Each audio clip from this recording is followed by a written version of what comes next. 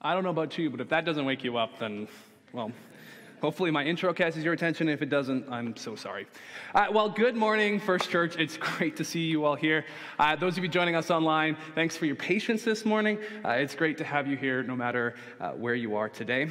And so today we're going to be continuing in our sermon series on the book of Acts, the Unstoppable series we've been working through.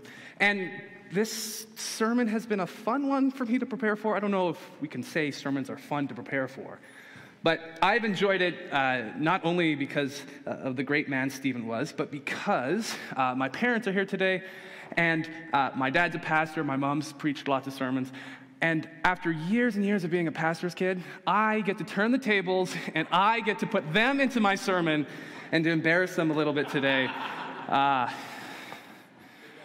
Finally. Actually, what I'm going to do is I'm going to cheat a little bit. I've heard my dad preach this sermon before, and I was pretty adamant. He's preached it numerous times. He's just convinced he's preached it the one time, which either was a really good sermon or I just was paying attention. I don't know which one it was, but I'm going to rip his intro off, and it goes like this. Now, years ago, well, I guess I'm going to change it slightly. Years ago, when my parents found out that they were going to have a kid, they was all excited. We're having a kid.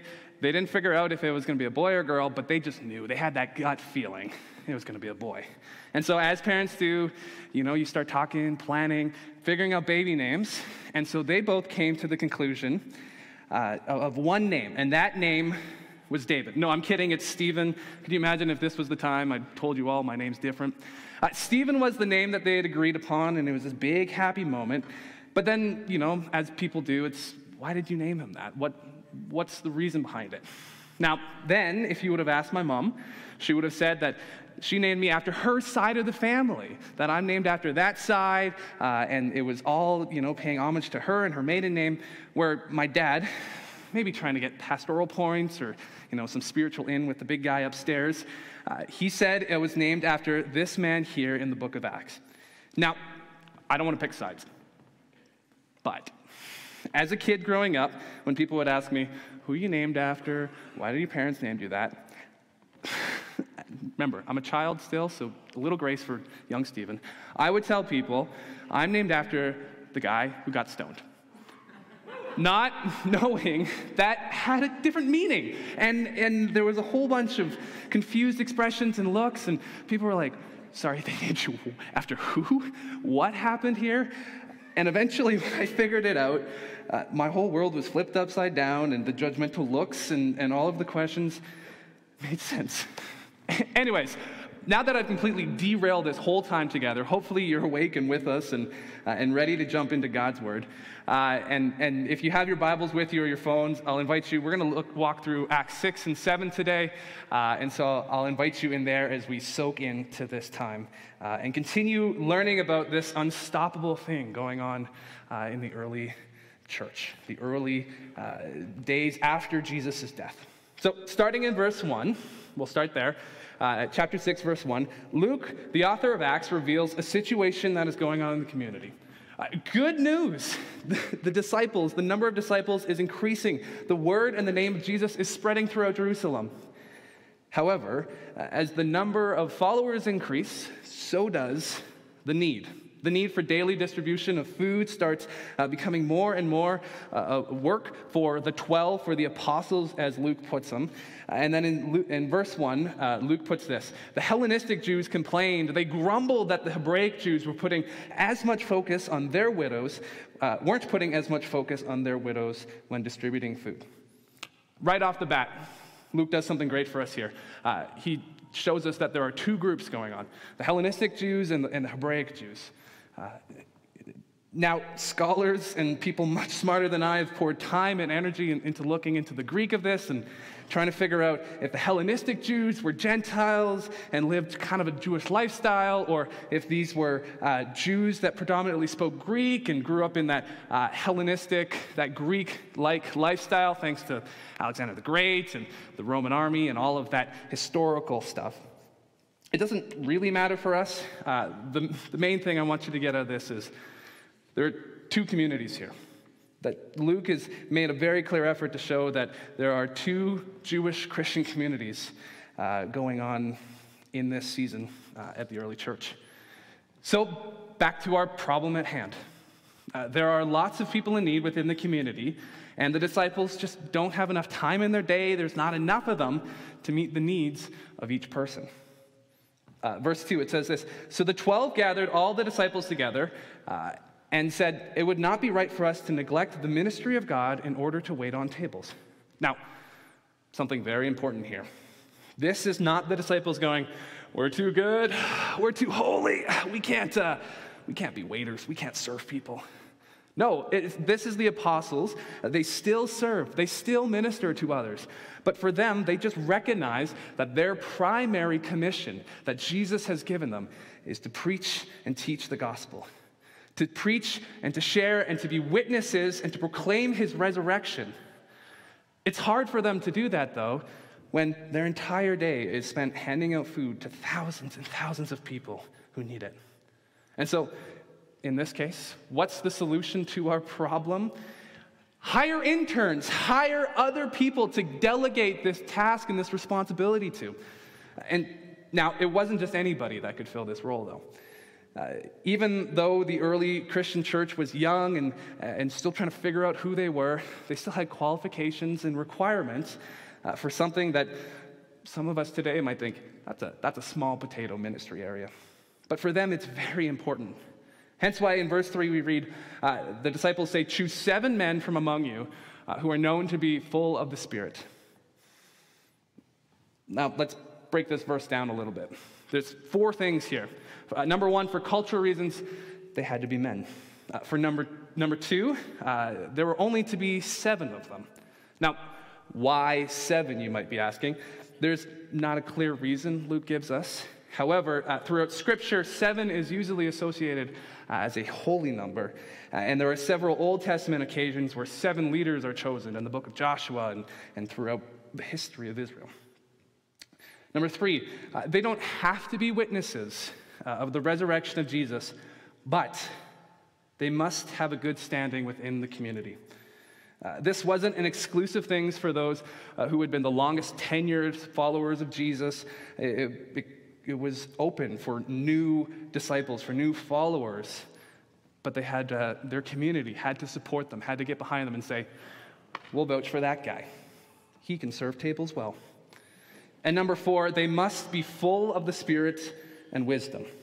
Now, this last qualification is a pretty significant one. They have to have wisdom. They have to be able to make good decisions, not being rash or hasty.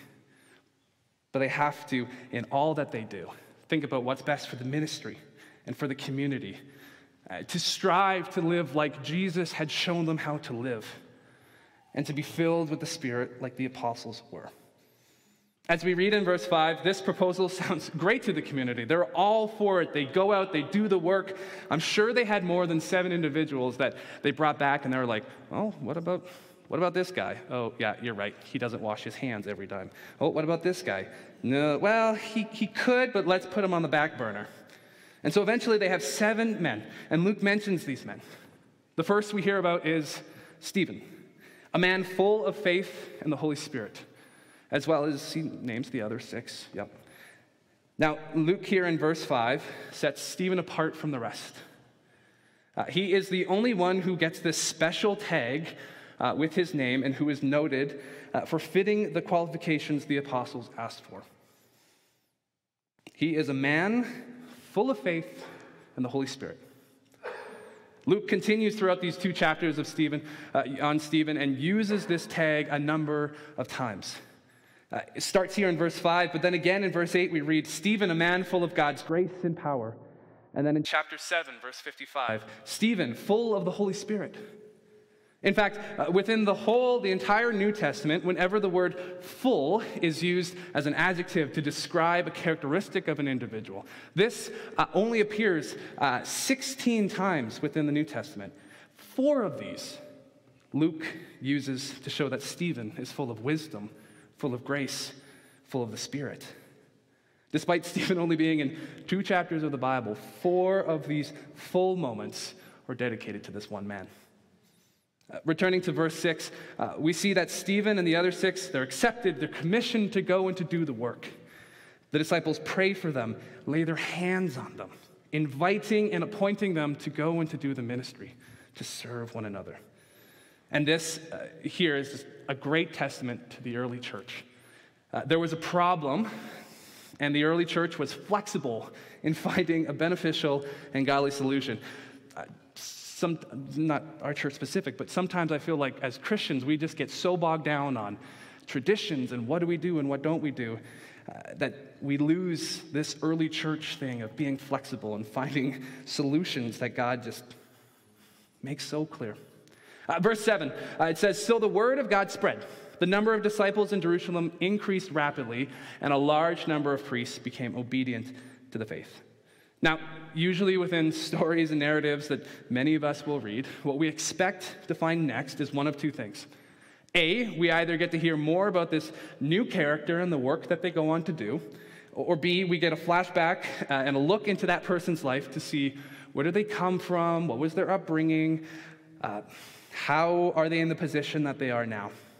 But we get none of that. We get nothing from Luke saying that they did the ministry. We get nothing from him saying that they went out and served others. We don't get 4 years passed and the apostles did what they wanted to do. So far, Luke has provided this much detail and information about Stephen. He's a man full of faith in the Holy Spirit. For this past month, I've been really into watching Drive to Survive, the show on Netflix. That's the document show about F1. I don't know if I can actually stand up here and recommend it to you, because at times it's a little bit much. But it does a fantastic job of doing what so many of us are used to seeing in shows and in stories today. They start off with a team and a person, and they follow that person for a little bit. And then the next episode comes, and it's a different team, and it's a different person, and you follow that person. And then a little bit later in the season, they bounce back, and they're like, oh, here's the backstory of this person. Here's the history of this team. And so by the end of the season, you're like, I know everything there is to know about that person. I know what they had for breakfast. I know what color socks they wear. And we're so used to this. But that's not what Luke does. And it annoys me. Luke instead, in verse 8, we get this. Now Stephen, a man full of God's grace and power, performed great wonders and signs among the people. Opposition arose, however, from the members of the synagogue of the freedmen, Jews of Cyrene and Alexandria, as well as the provinces of Cilicia and Asia, who began to argue with Stephen. But they could not stand up against the wisdom the Spirit gave him as he spoke. What? Huh? Luke, that's all we get from you? Where are the details? Where was he born? Why was he chosen? How much coffee did the guy drink? Give me something. Yet we get none of that. For Luke, none of that is important. The only thing that is important is that his life led up to this moment, and he became one of the 7. Everything else before that, irrelevant. What matters now is that he is chosen. He has the qualities that they're looking for. And now he is causing a bit of a ruckus as he was performing signs and wonders among the people. To pull my sarcasm back a bit, what we do get from Luke is actually very significant. And he is described in the likes and the fashion of Moses, of Jesus, the apostles, and then later in Acts, the same thing, the same word and the language as Paul and Barnabas. Stephen is a big deal to Luke. And this is evident not only by the numbers of Jewish groups that oppose Stephen, but also, let's look at the locations. Let's throw that back. Excellent. Jews from Cyrene, which is modern-day Libya, from Alexandria in Egypt, from Cilicia in Asia, or modern-day Turkey. It's not like these are Jews of Jerusalem that have been having issues with Stephen. But these are territories that are far, far from the heart of the early church. So clearly, whatever Stephen was doing upset the Jewish religious leaders in these communities, but the work that he was doing is valuable for the early church and for Luke. Then in verse 11, as we hear, those who opposed him looked for any way to end the problem he was causing them back in their communities at home. They looked for any way to stop him, and so they persuaded some men to say, "We have heard Stephen speak blasphemous words against Moses and against God." So in verse 12, so they stirred up the people and the elders and the teachers of the law. They seized Stephen and brought him before the Sanhedrin. They produced false witness who testified, "This fellow never stopped speaking against this holy place and against the law. For we have heard him say that Jesus of Nazareth will destroy this place, will change the customs that Moses handed down to us." Does this sound familiar to anybody? Does this sound like something that around Easter time we normally read? This encounter and interaction here is almost an exact match to the trial of Jesus. There's hopefully a graphic on the screen. Acts 6:13. Men are persuaded to produce false witness before the Sanhedrin. Matthew 26, we read the same thing. Verse 14, they are accusing Stephen of blasphemy and accusing him of saying that Jesus would destroy the temple and spoke against the laws within the Torah and the book of Moses. Matthew 26 says the same thing. The same thing that got Jesus arrested, tried, and killed. Here in Acts are these same reasons Stephen is arrested, on trial, and eventually killed. While Luke doesn't give us Stephen's entire story, as much to my dismay, just as Jesus was a man full of wisdom and the Spirit, so too we read that Stephen is one as well. And he follows in the footsteps of Jesus. Now, where on Jesus' trial, he remains quiet and calm and silent when asked about these accusations, Stephen stops. He takes a breath. And then he just simply launches into the longest account of Israel's history, aka the Old Testament, found within all of Scripture. He could have easily gone, "No, I have never spoken against the temple. I have never spoken against the law. I have never said that Jesus would destroy the temple and rebuild it." A simple question could have had a simple answer. Instead, what he does is he goes, "Listen to me."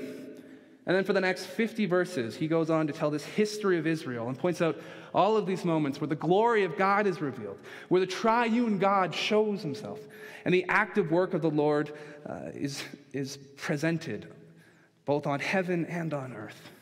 He unpacks a 3-point sermon before 3-point sermons were like the norm and cool and all that. Stephen goes through Abraham, Isaac, Jacob, Joseph, Moses, Joshua, David, Solomon, all of these big figures within the Old Testament. He tells the story of Israel's history, a story about these patriarchs, the Mosaic law, and the dwelling place of God, the temple. Now, throughout all of this, and I wish we could unpack it, but we don't have enough time today. Throughout all of this, Stephen could have simply stood there and pointed the finger at them. But that's not what he does throughout his speech. In chapter 7, verse 11, he says, "Our ancestors, our forefathers, our people, our." He puts himself in the story. But then in 751, he switches this on the Sanhedrin. And he goes, You are stiff-necked people. Your hearts and ears are still uncircumcised. You are like your ancestors. You will always resist the Holy Spirit. You are like your ancestors who persecuted the prophets. You have betrayed and murdered the righteous one. You who have received the law have not obeyed it. He condemns them. He calls them out for following in the footsteps of their ancestors. They've killed the prophets. They've killed the Messiah that Moses and so many others sent by God would say one day he is to come. While on this trial, Stephen challenges their thinking and how they view the temple and the laws of Moses. His entire response through chapter 7 is to make them think about the temple and to look back on Moses' life and the instructions that he gave that they might have missed. Stephen uses the life and teachings of Jesus, and really this is one of the first times that someone has looked back on the Old Testament and gone, there's Jesus, there's the Messiah. Here's what